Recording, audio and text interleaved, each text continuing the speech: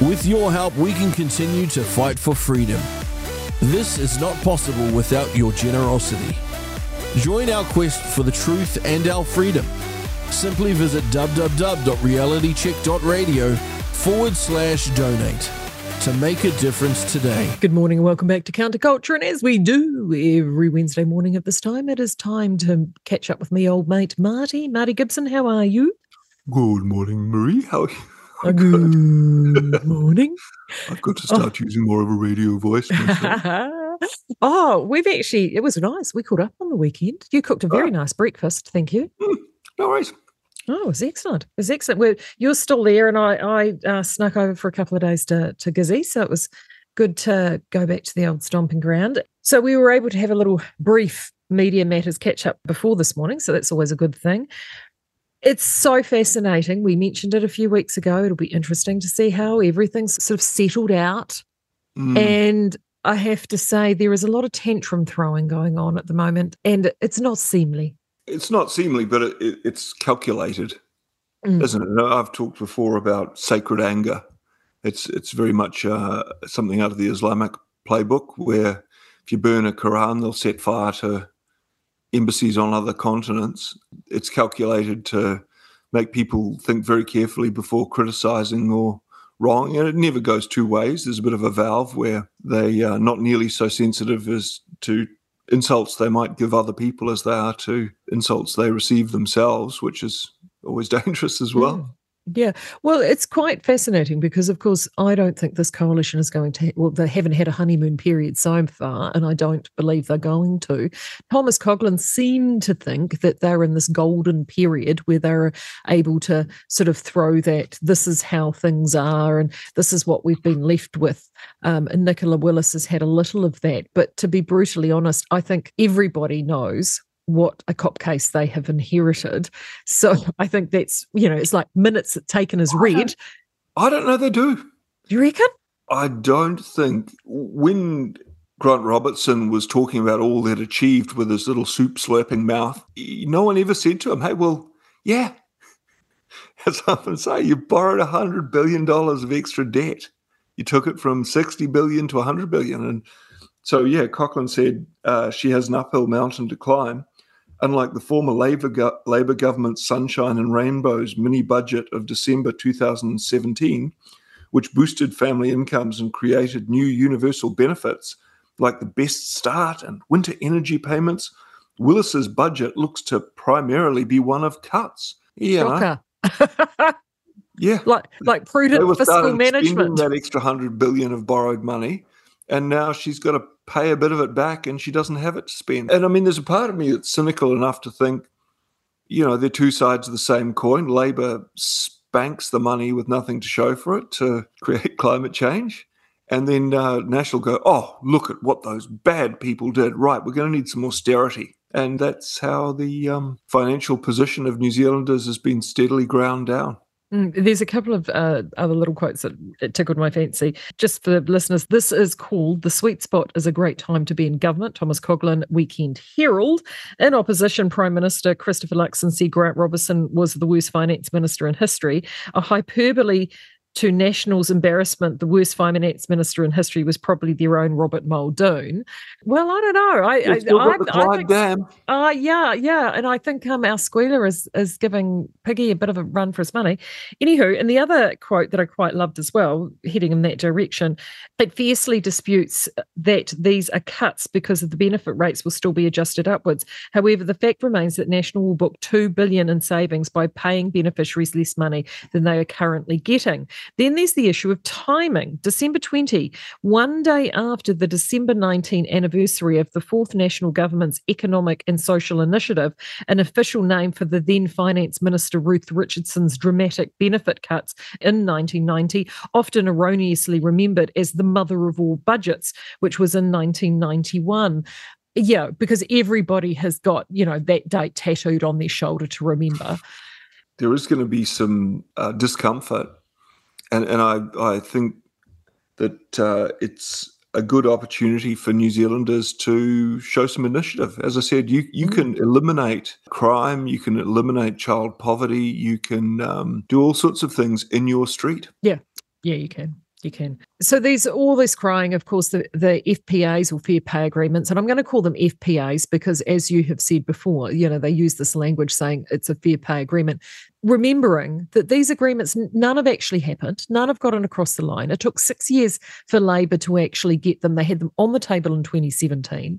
They had to rush it through on urgency just before they left the building. Elvis left the building. They haven't actually happened. So this is a rollback of legislation. And then you have this ridiculous leak coming out of Treasury, squealing, saying that National are going to be heading off at the pass, I can't remember the acronym for it, but the due process in doing these in order to get things through in the 100-day plan. Well, the reality of it is that they're just rolling back something that was a change in legislation. Or something, wasn't it? Yeah, it was and it's like, well, actually, there is no impact at all because it hasn't actually happened. So that, to me, is just pathetic pearl clutching. But the prize winner for losing his Superman undies this week was Mike Munro. Oh, yeah. I mean, I've whined about Mike Munro before.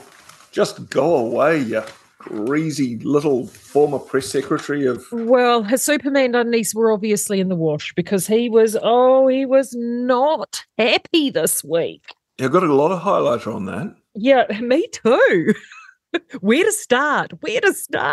The article's called Trashing New Zealand's Brand for Political Gain. Again, Weekend Herald. What leapt out at you? Pretty much everything. I probably highlighted about 2/3 of it. I mean, at the start, so building New Zealand's brand by doing what we can to influence for the better what people think and feel about us is profoundly important. Over time, successive governments have understood that and have got on with making New Zealand a desirable place to live, visit and do business. Now, that doesn't sound like the last 6 years when you were Jacinda Ardern's chief of staff, Mike. You did the opposite of all that.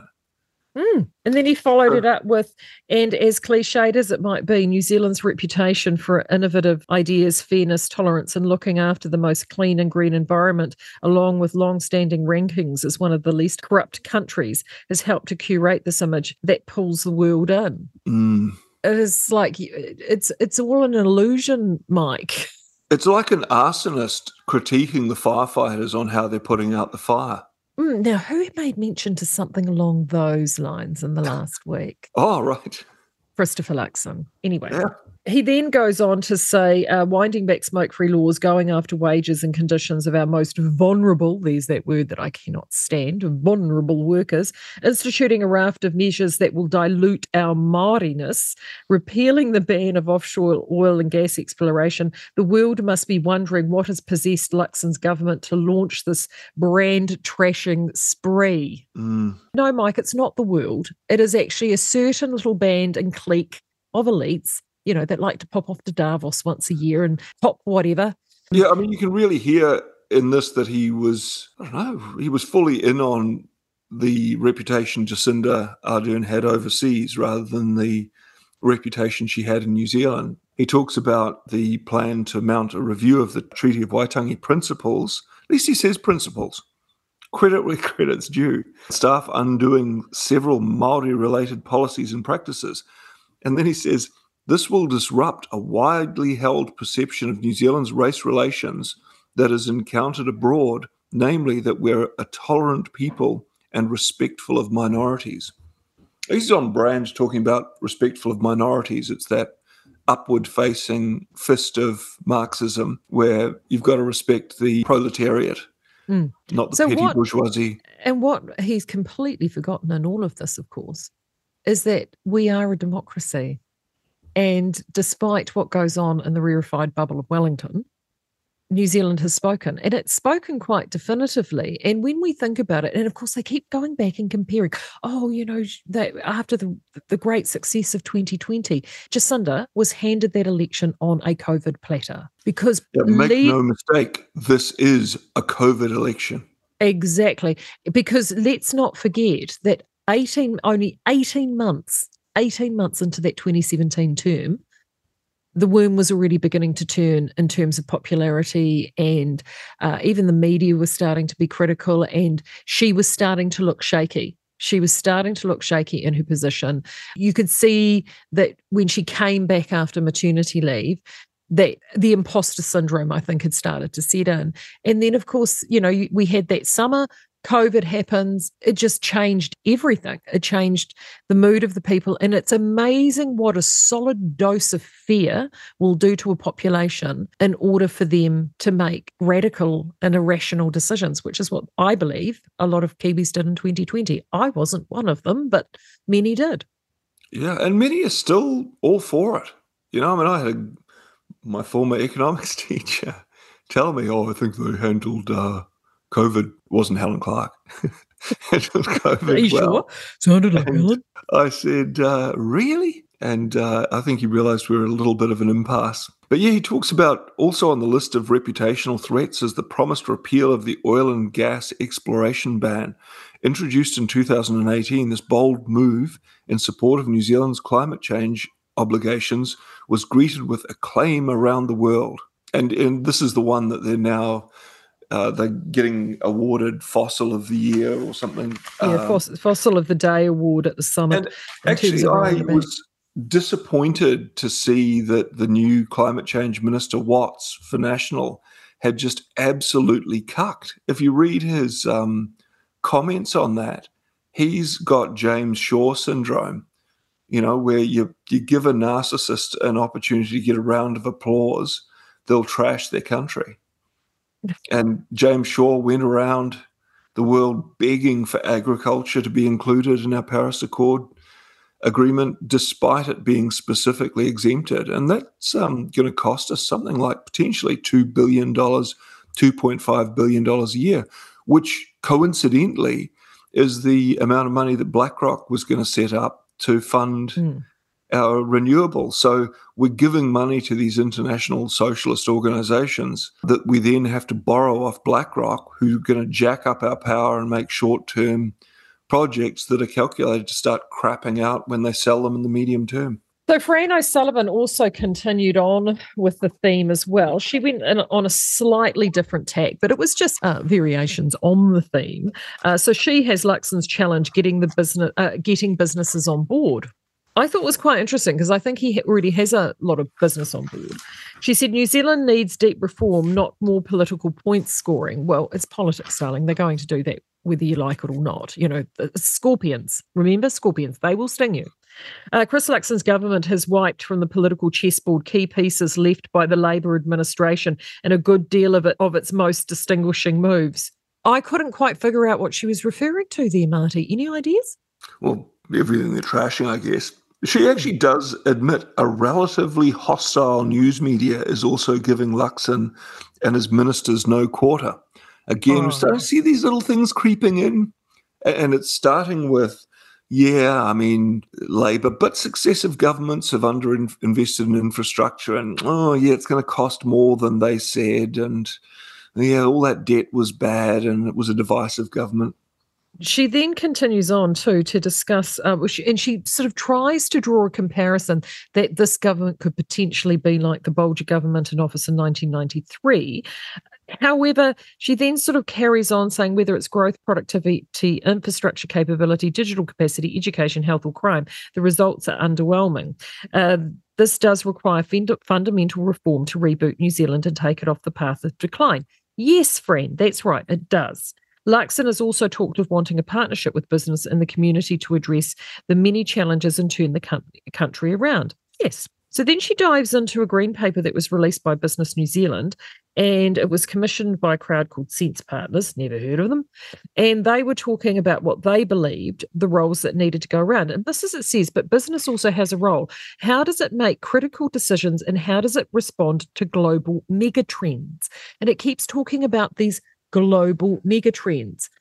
What on earth is a global megatrend? And are they saying that if you don't carry on with what everybody else in the world wants to do, i.e. climate insanity, you're going to be left out in the cold? Is this just another global threat? What I read into that was the global megatrend that they seem to be falling into step with is stakeholder capitalism. In essence, it recommends that businesses and politicians seek a common purpose in impending economic and social challenges. That's Klaus Schwab 101 for when you have a crisis. that we've created. You get the government and business together, which is fascism. Fascism, that's right. I knew it was on the tip of my tongue. Exactly. Did you see also on that page? Yeah. Did you see the article IRD on the hunt for 2.3 billion in COVID debt? And I know we've interviewed, I think Paul Brennan did an interview maybe 2 weeks back of a lady who'd gotten caught in that, where they'd said, you didn't spend this on your business. And she'd say, well, we are a business and we needed to eat. Yeah. Yeah. But 2.3 billion, and I mean, that's on top of the billions that are owed by beneficiaries who have the same thing. It's such a filthy little sleight of hand, loaning money so it shows as money on your books to balance the books, but it's just sprayed out to businesses that are going bankrupt and to beneficiaries who can never pay it back. Well, and the other thing that's happening now too is, of course, those COVID loans went out interest-free for the first, I think, was it year or 2 years? And then, of course, interest rates, I mean, back when those COVID loans went out, those rates were sitting at around 3.5%, 4%. They're far from there now. I mean, I think the business rates are somewhere, shy of 9 or 10. They could even be more. You've got a lot of businesses that if they did borrow that money, that's a scary place to be, because you're now having to service a very expensive loan. Employers and Manufacturers Association Head of Advocacy, Alan McDonald, said he was not surprised by the figure, given the tough challenges and climate for businesses. And he says a lot of those businesses just absolutely tapped out whatever reserves they had, obviously to support their own staff and themselves and keep the businesses going right through COVID. So no reserves. And do you remember those slimy little socialists around the time this first started kicking in, saying, well, if a business doesn't have enough money to weather a couple of months of tough times, then, you shouldn't be in business. They probably shouldn't be in business. And in the next breath, they'll moan about profits.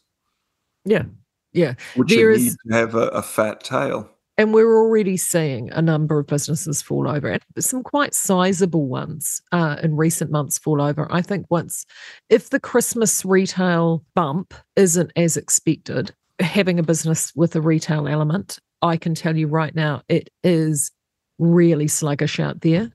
This is probably the most sluggish Christmas I've ever seen.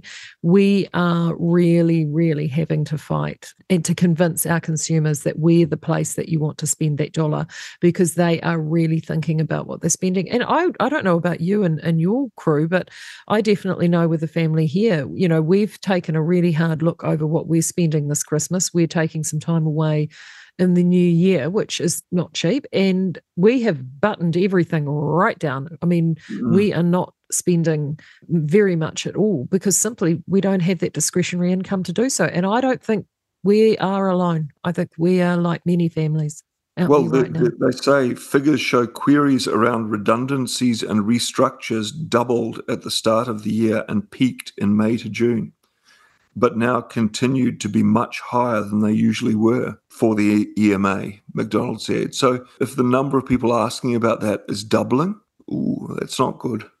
No, it's not. One of the things that I will be very intrigued about is to see how many businesses, if they don't get the summer bump, how many will hang in there once. Because I tell you what, I don't know whether you remember this from your days in business, but I used to call January effing January. It was my most hated month of the business year, because it was the month where they would defer GST payments because of those in retail business, right? And well, that was the reasoning, but really it's because they were all on frickin' holiday and they don't want to have to deal with them. So they used to move the GST payment that would normally be made 28 December, and they would move it out to 15 January. But the other thing that's also due at the end of January is provisional tax. And then you're looking down the barrel of terminal tax payments that are also due with the end of financial year. It's just a cluster, an absolute cluster. And when you've got people running a country who've never, ever been in business, that just doesn't even register with them. No, it doesn't. And you've got to be optimistic to be in business. And that's what they've almost cynically tapped into by loaning out this $2.3 billion. With almost zero oversight. Like, I mean, I know that when we took the wage subsidy to keep things going for our staff at the time, you just literally phoned up and they just gave it to you. Well, I've got that friend who said, I didn't vote Labour even though they gave me $70,000 when the Gisborne floods were on. And he's in the building industry. Someone said to him, oh, have you applied for the flood relief fund? And he said, well, I didn't get flooded and I'm killing it. We're busier than ever. He said, oh, no, you can still apply for it. So he applied for it and it said, is this a Māori business? And the brother's part Māori, so he ticked yes. They gave him 35 grand, no questions, no looking at the books. And then a couple of months later, he looked at his bank account and lo and behold, there's another 35 grand there. Didn't ask for it, certainly didn't need it. No, there has just been no due diligence done, and it's now time to pay the piper. And I think so. Nicola Willis has been talking about these fiscal cliffs. Now, what we're talking about are fiscal potholes, and man, there were plenty that I avoided. Between here and Gisborne on Friday and Sunday, right. As well as fiscal cliffs. There are plenty of fiscal potholes, and these will all come out to light. And again, it's like the media, that was one of the little themes that I saw. It's almost like they suddenly realised, particularly when they were talking about the infrastructure spending. Bruce Cottrell covered this off beautifully, and one other, which it'll come in a moment, in terms of all of a sudden that things, particularly in Auckland and Wellington, have been this absolute pit of spending and money to actually achieve sweet FA, to be brutally honest. I mean, some of the numbers that Cottrell had in his piece were eye-watering. Let's have a look here. Talking about the drive between Sarsfield Street and Herne Bay. I used to live on that. It's 900 metres long. It has 11 sets of aggressive judder bars, or as Auckland Transport would have us call them, traffic calming devices. I'm told each costs $300,000. I have one question. Why? I have the same question. Yeah, exactly. So this, of course, Bruce Cottrell getting off the path to nowhere. Past transport solutions just don't work. Time for something new. And he also looked at some of the things in terms of the City Rail Link. I mean, the City Rail Link is an absolute disaster. But here's the thing. Also, there is news that once completed, the City Rail Link's net operating costs will start at $220 million a year after the revenue collected is taken into account. So if it costs $6 billion to build, which is what he estimates it will once all the dust is settled, $265 million a year to operate, and an annual revenue is projected at $44 million, who in their right mind would approve this as a business case? Exactly. But worse still, we're not talking about game-changing infrastructure project here. That's going to fundamentally alter Aucklanders' lives. We're talking about a train line from Britomart in the CBD to Mount Eden, a distance of 3.4 kilometres. I'll tell you who would approve that, and I can't say whether they're in the right mind or not, is someone who believed that it was a good thing to do because climate change, was too functionally enumerate to really go much deeper than that. So I'm describing, I guess both of our former glorious leaders. Well, so this is a really interesting thing that happened in Dubai, when you had the Sultan who was up there that actually said that there needs to still be a focus on fossil fuels. Like, you couldn't walk away from those completely because you needed to have a backup when your alternative energy sources were not operating. Now, and I talked about that article last week with the head of, was it Genesis Energy, saying that just as gently as possible, hey, look, it's not realistic. No, it's not realistic. And the reason that, you can have Christopher Luxon saying, we are absolutely fixated on zero climate 2050, he doesn't have to worry about it. No. He'll be long gone. I just saw, actually, I had highlighted the point that I made about the people who approve this sort of thing being people who think train's good because climate change. He says, remember, the people behind these failed projects and failing organisations are the same people who have been forcing us out of our cars. In Auckland, they have taken hundreds of car parks off the street to make it difficult for us to park. Those car parks have been replaced by oversized pot plants, unused picnic tables, and isolated bike stands. Footpaths have been widened and roads narrowed to limit cars. They're also making car travel about as uncomfortable as it can be. And then it feeds into that SARS. Yeah. Road quote. Because, of course, so much, and I mean, John Key was lauded for his National Cycleway initiative, which was more of a tourism element. And yeah, that's a project for when you want to cycle, and they're selling us these cycle lanes as for when people want to cycle, but they're not. They're for when they force people to cycle. And he covers that as well. We've been spending hundreds of thousands of dollars in Auckland alone to facilitate the journeys of the few two-wheeled travellers. But we're not exactly flocking to the bike lanes for obvious reasons. First, Auckland is hilly. The new, very expensive bike lane between Otitha Valley Road and Constellation Drive, north of Auckland, is beautifully built, but it has a couple of decent climbs, one of which is 1 kilometre long and reaches a 7% gradient.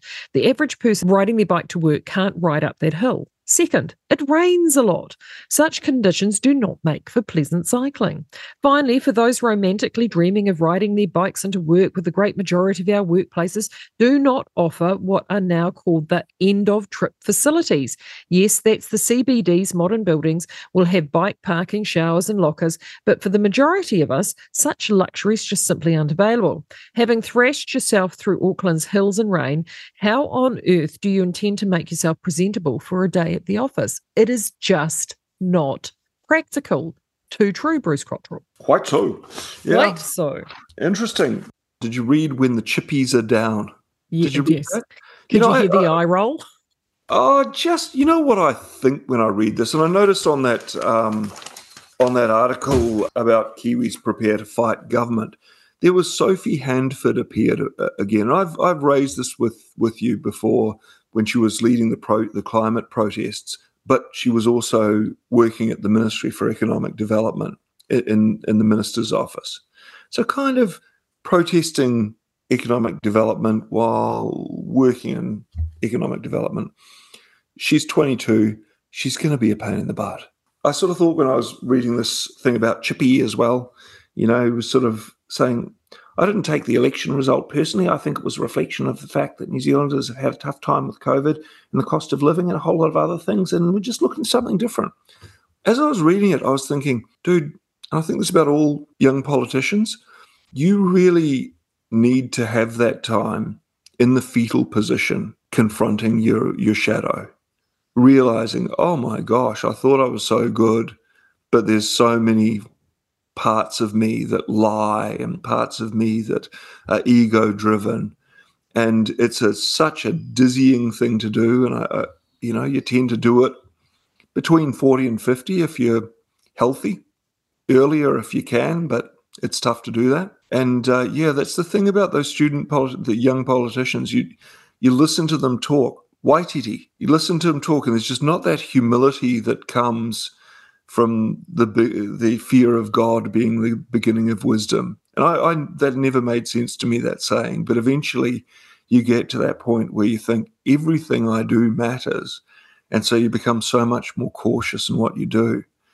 And I think the best thing for Hipkins would be just to take a little bit of time and allow, maybe you were a monster and you just couldn't see it. Maybe that could be something we could wish Santa could bring, a little bit of self-reflection to go with this cluster B. Anyway. It would be nice if there was a bit more wisdom to balance the intellect with people all through everywhere. You have to be intelligent to make a nuclear bomb, but it's not necessarily wise. Same with stirring up racial hatred. You can do it, might achieve your aim. It's not the best thing to do. No. Where are we going next? I'm going to catch up with Karina Shields once we're done here, because I want to get her take on Te Pāti Maree and the swearing-in ceremony. And I mean, it's sort of old news. We've all seen it. I personally deeply embarrassed by the whole thing. It's just, it was theatre, it was sideshow, it was demeaning. And I think that there are a lot of Maree out there that looked at that and went, no. And again, it's extreme sensitivity to any insult to them, and just feeling free to just trample all over kaupapa in another place that's hundreds of years old. Oh, absolutely. And also, too, this whole rewriting of what it is, like this whole thought of kaupapa, but also tikanga. And it's like, it's a sometimes thing. So they've had this call to arms in order, so Te Pāti Māori do that. We talked about it last week, the really inflammatory poster with 2 pistols, and Shane was told that he didn't understand modern Māori art by Debbie Ngārewa Paka. There was in the Sunday Star Times, "We will not back down. Young Kiwis prepare to fight government." And this is the effect of all that posturing. This is Virginia Fallon. "As the new government's policies continue to divide, some say they've galvanised a generation to battle for their future." This is how it starts. "Jay is Marty, 23 years old, and finally happy in a body. He says God got wrong in the beginning." So you're a narcissist without saying you're a narcissist. God's wrong. It gets better. 3, he says, "I think that's what you call a hat trick." He's referencing to the different ways in which he's been targeted by new government policies. Then he lists a few more personal descriptors. He's worried about the environment, and he recently became a civil servant and catches the train to work. Basically, I'm the living example of what the government wants to cancel. Lucky me. It's like winning the lottery, but the prize you get is effed over. Oh, Jay, sweetie, you're just about to walk a mile in my shoes for the last 6 years, love. Okay, so get your steps in, darling, because it's going to be a long 3 years for you. Yeah, I mean, less than 2 weeks after Aotearoa's new coalition government was sworn in, the country is facing both a review of the Treaty of Waitangi. There it is again. It's not a review of the Treaty of Waitangi, Virginia Fallon, you disingenuous little weasel. It's a review of the principles of the treaty. It's quite a different thing. One was Hobson in 1840. The other was Geoffrey Palmer in 1980. It's the Geoffrey Palmer in 1980 that we're having a look at, darling. It's not a subtle difference. And a parliamentary debate about whether the nation should hold a referendum on co-governance with Maree. So yeah, in response to that, protest marches and convoys were organised around the country on Tuesday. And it goes on to say, Labour leader and former Prime Minister Chris Hipkins this week criticised many of the policies for taking New Zealand backwards. They reflect a view of the world that probably should have been ditched in the 60s. I love that, actually, following on the country on Tuesday, at least 600 demonstrators walked to Parliament grounds and more than 1,000 people gathered at other sites. And I'm thinking, is that it? Is that it, Virginia? Because I know that I went to some of these protests in Wellington about some other thing, and there was a lot more than 600 people there, and you all told us we were a river of filth. Yes. Anywho, it carries on over the page, and it then dives into rattle of paper. Nick Panther believes furious is a better word to describe how he's feeling. The 22-year-old voted for the first time this year and is quick to admit it wasn't for any party now in government.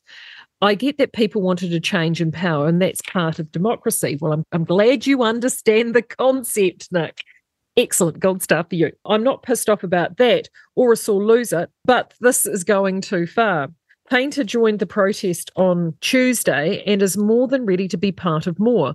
Waitangi Day is shaping up to be a flashpoint for action, he says. Pākehā voices should never drown out Māori ones, but now we have to join them. That's the best thing we can do with our privilege. Make sure tangata whenua know they're not alone, and make sure the government knows that as well. When I had my brief return to study in a very, very woke course, I did say, do you think that it's white privilege? And everyone leaned forward on their seats, eager to hear me flagellate myself for being white. Their looks turned to horror when I said, do you think it's white privilege that as white folks, if something's rotten in our culture, we debate it, and if it isn't serving us or if it's bad, we cut it out? Whereas what we impose on Māori is this patronizing idea that their culture is absolutely perfect and anything bad that happens to them is someone else's fault. We essentially take agency off them to make those changes themselves. There's a few elements of tone deafness, like, and I know it's ceremonial, but taking patus into Parliament, which has, again, that tradition of hundreds of years of no weapons.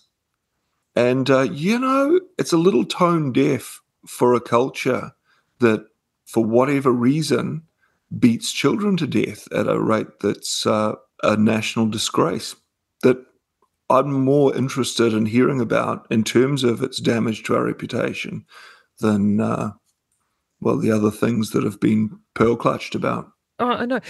I mean, instead of calling it Pākehā privilege, I'd much rather call it public service privilege, because I think that's what it really is. And the article goes on saying Taryn, who, like Jay, doesn't want her last name used due to her public service job, says the government has massively underestimated the anger and the power of her generation. They've got a fight on their hands now. Their policies are going to have the opposite effect of what they want to do. The 20-year-old says that she and her peers have been distressed, then appalled, not just by the government, by other New Zealanders' support its policies. It's been a wake-up call, she says. Wellington can be a bubble of liberalism, and we've realised the rest of the country isn't like that. It's been a really depressing shock to learn how racist and conservative Aotearoa really is. I think she hasn't quite got the democracy memo yet. Well, as I said, I was chatting to a plumber who's a black South African this morning, and I said to him, "Are you hearing a lot about how racist New Zealand is?" And he just smiled and said, "New Zealand is not racist, not at all." And I think that's true. I've said in the past what Marty sometimes maybe experiences racism, and which isn't to say that they don't face any racism, and certainly in the 60s and before that and even beyond, they did. Okay, so there's an olive branch.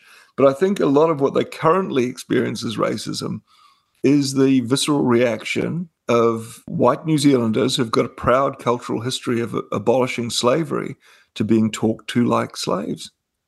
People you can take the fruit of their labour off without reciprocity, and you can denigrate their whakapapa on the basis of some historical slight. And if you have a baby with one, they've got your mana, so they're not slaves anymore. If you line the way Māori leadership talks in the denigrating way they talk about New Zealand taxpayers, ordinary New Zealanders, and that attitude, it lines up worryingly closely. Well, and I think the other thing that they're concerned about as well is this is also Rawiri would like to have you believe that he speaks for Māori.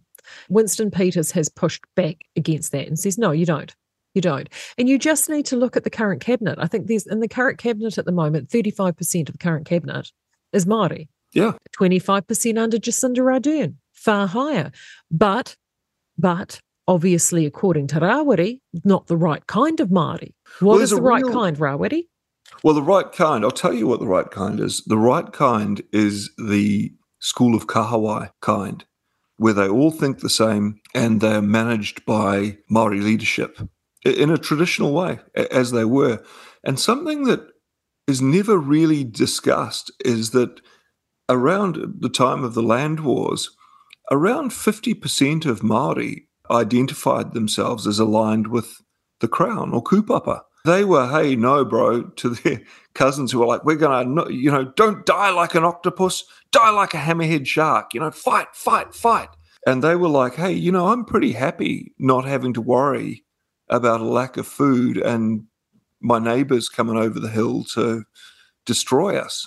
There were plenty of Māori who enjoyed that law and order. Although mistakes were made, I'm not saying it was perfect. A lot of those kind of Māori, who I guess Rawiri would think are the wrong kind, they're the ones who buggered off to Australia. They're the ones who now live in Texas, and they're still proudly Māori, but they're individuals. They enjoy private property rights. Then this leads into the desecration of the exhibit at Te Papa on Monday. Again, embarrassed. I just thought that was disgusting. I thought was it the curator of Te Papa who came out and said how disappointed they were because that is a space. They have that there proudly because they were creating a space to open up discussion on these matters. I looked at some of the coverage on this. I watched some of the TV coverage.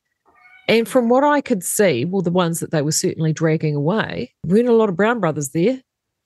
Oh, really? I didn't see that. Well, there was that unholy alliance between sickly, pencil-necked Pākehā Marxists and the Urewera, Let's Start Hamas, Maori division kind of folks. And it's just, again, extremely disappointing.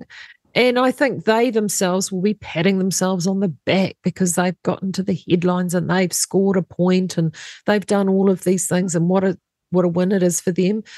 I don't think, again, as that young Taryn in the previous article said, we live in a bubble in Wellington. Yes, you do. And I think you'll be surprised how many New Zealanders will be looking at that at Te Papa this week and will be going, shame, shame on you. The thing is, we are so at cross purposes. We haven't even defined the terms of the debate. So we're talking about different things for a start.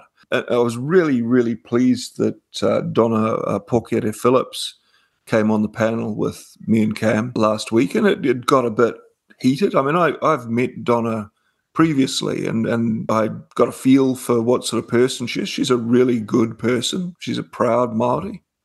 Awesome.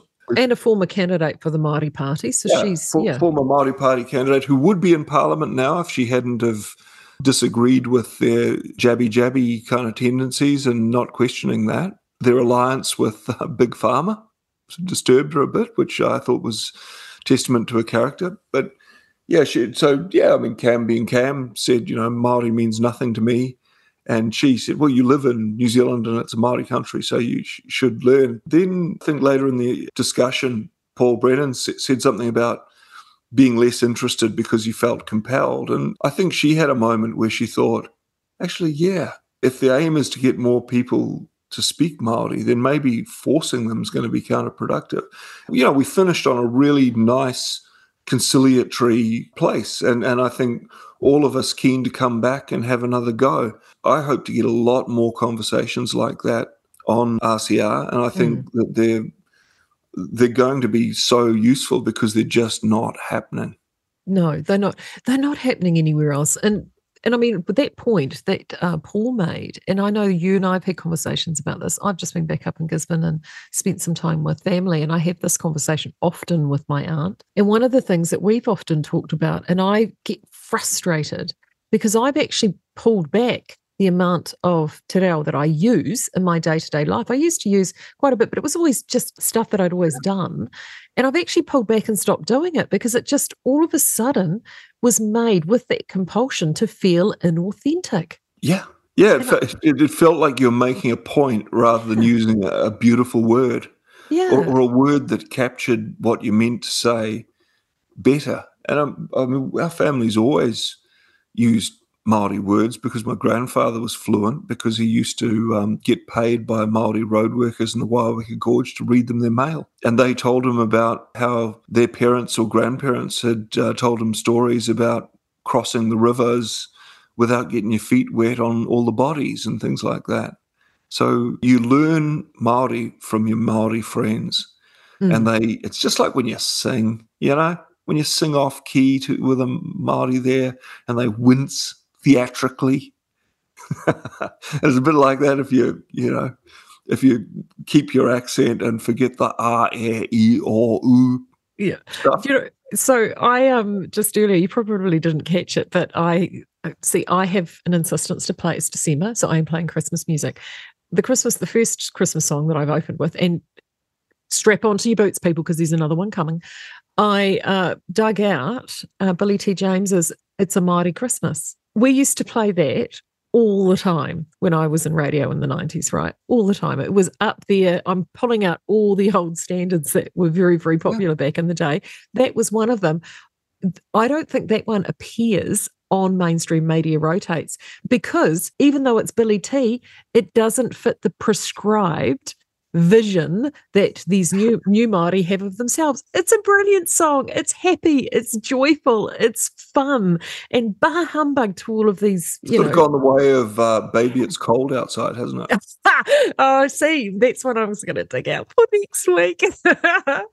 Yeah, you've got to. It's so much fun. And you've got to be able to laugh and sing. And I remember those parties. And now there is this segregation almost that gets forced, and that segregation is coming from that Māori elite. And I hate that wedge that they're trying to push in between families, in between communities, in between workplaces, and it's just got to stop. We just need to put the hands up and say, no, we're not playing this game anymore.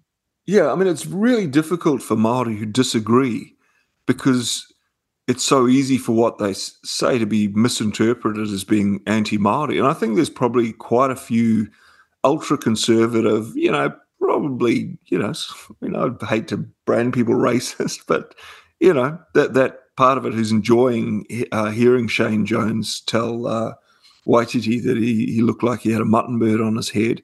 And they might be mistaking that as being anti-Māori. It's not anti-Māori. It's that they're going to they feel that there's going to be better outcomes for Māori if they don't go into ethno-nationalism and Marxist identity politics. It still leaves them plenty of space to be authentically Māori, and more power to them for doing that. And the thing is with, I just look at Rawiri, and it's almost that performance, it was almost like he was wearing a costume. It's LARPing. Yeah. Anyway, hey, we've got some feedback, my friend. Oh, is it that time already? I know. I just looked at the time. I was like, oh, it's that time. We do have some feedback. We've got lots, actually. I'm going to do all the general feedback for Kanta Culture and you and I. I've got this one from George. Egypt closed the southern border because they did not want Palestinians crossing into Egypt.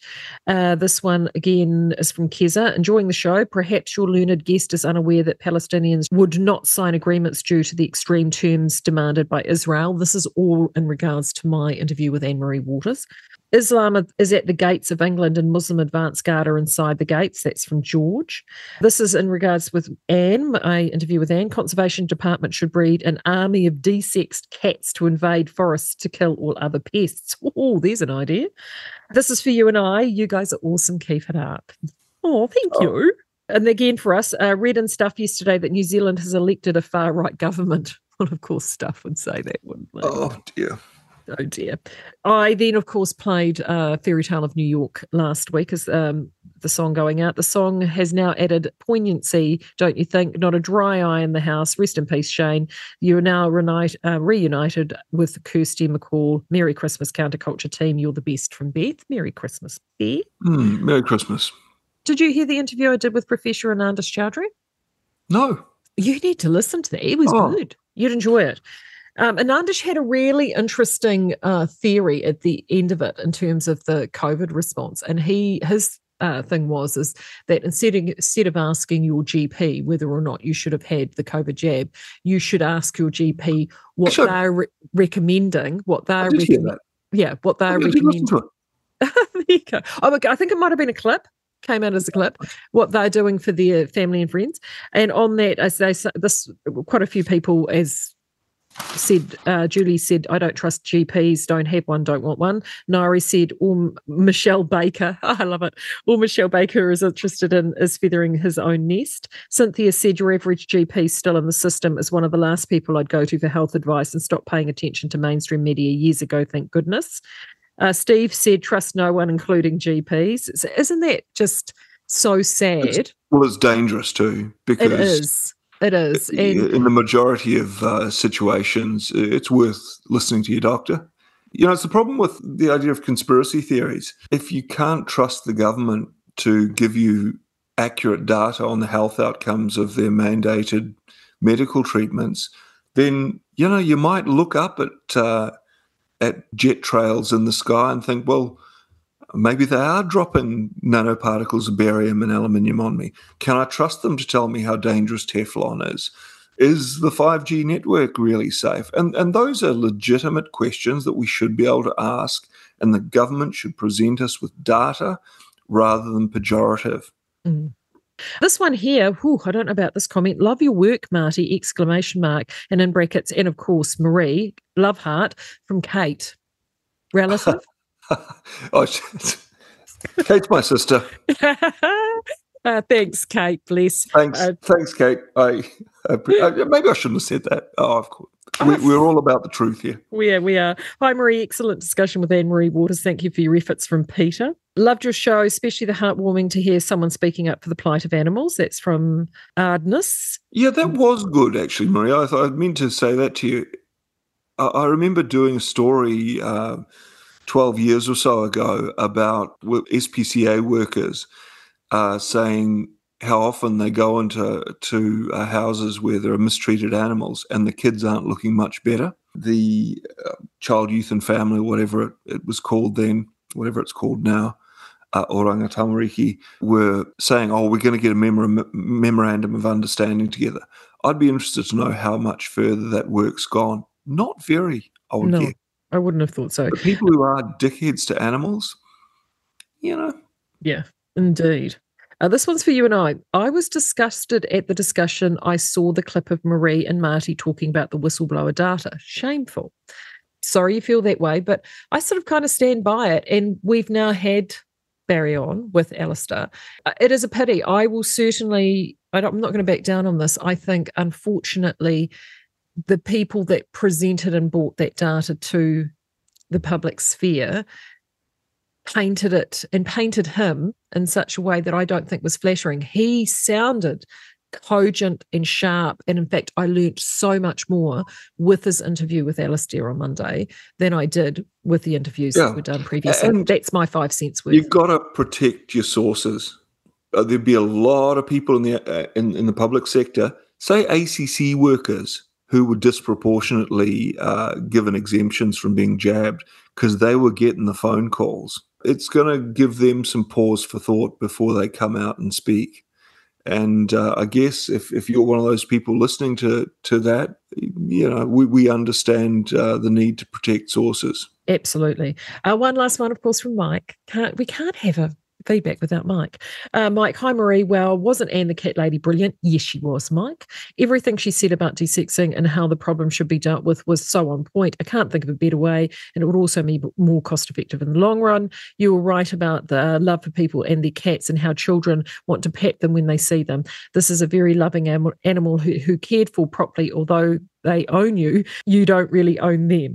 And what a lovely lady Anne is. Marty, it took me 3 very strong attempts to give up smoking in Australia. I ended up getting Champix tablets through my doctor at a time, and they were a little bit like LSD at night with weird dreams, but they did work in conjunction with the reading material. I haven't had a smoke since the 9th of February 2014. Good on you, Mike. Yeah, and I don't ever want another one. I did, however, dream about smoking for a while after giving up, and often woke up looking for cigarettes when I opened my eyes. Not a good look, as it was the first thing I did when I was smoking. Yuck. He also goes on here to say, Marty, bad luck has always been the cause of many deaths. I'm sure it has been on many coroner reports. It would have had a lot to do with gang members shot in Auckland, and then his death was registered as a COVID death. I would have called that bad luck, surely. Marty, you really are a modern-day journo with self-awareness. They didn't even see the shift coming in the election.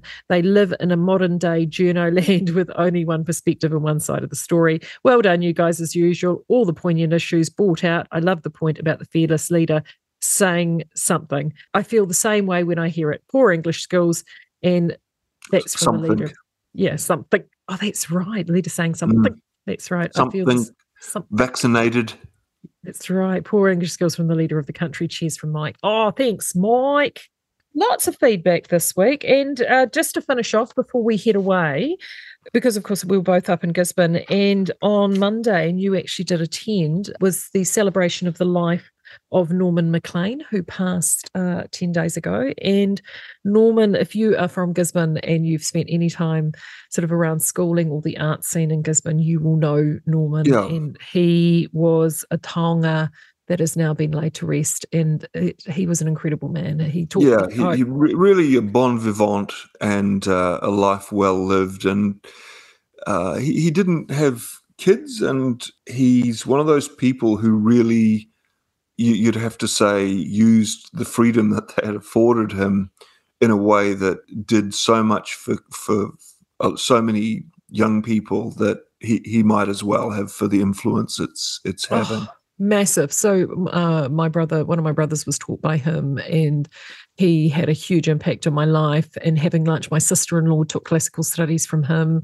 She said he made her see the world that she would never have looked at. No, really, he was a good. I thought of him as a good friend. He roped me into being in Macbeth just before I left Gisborne, which was a wonderful experience. And I mean, he was just so, all of those people in that theatre group, so sharp and so committed to what they're doing. But yeah, my brother had him as a teacher. He was at school when I was at school, but I'd been encouraged to take science rather than classics. And in hindsight, I wish I'd wish I'd kept up with the classics. Maybe I had him from a theatrical point of view. I took drama at the girls' high school, and he would often come over and relieve if the drama teacher there was away.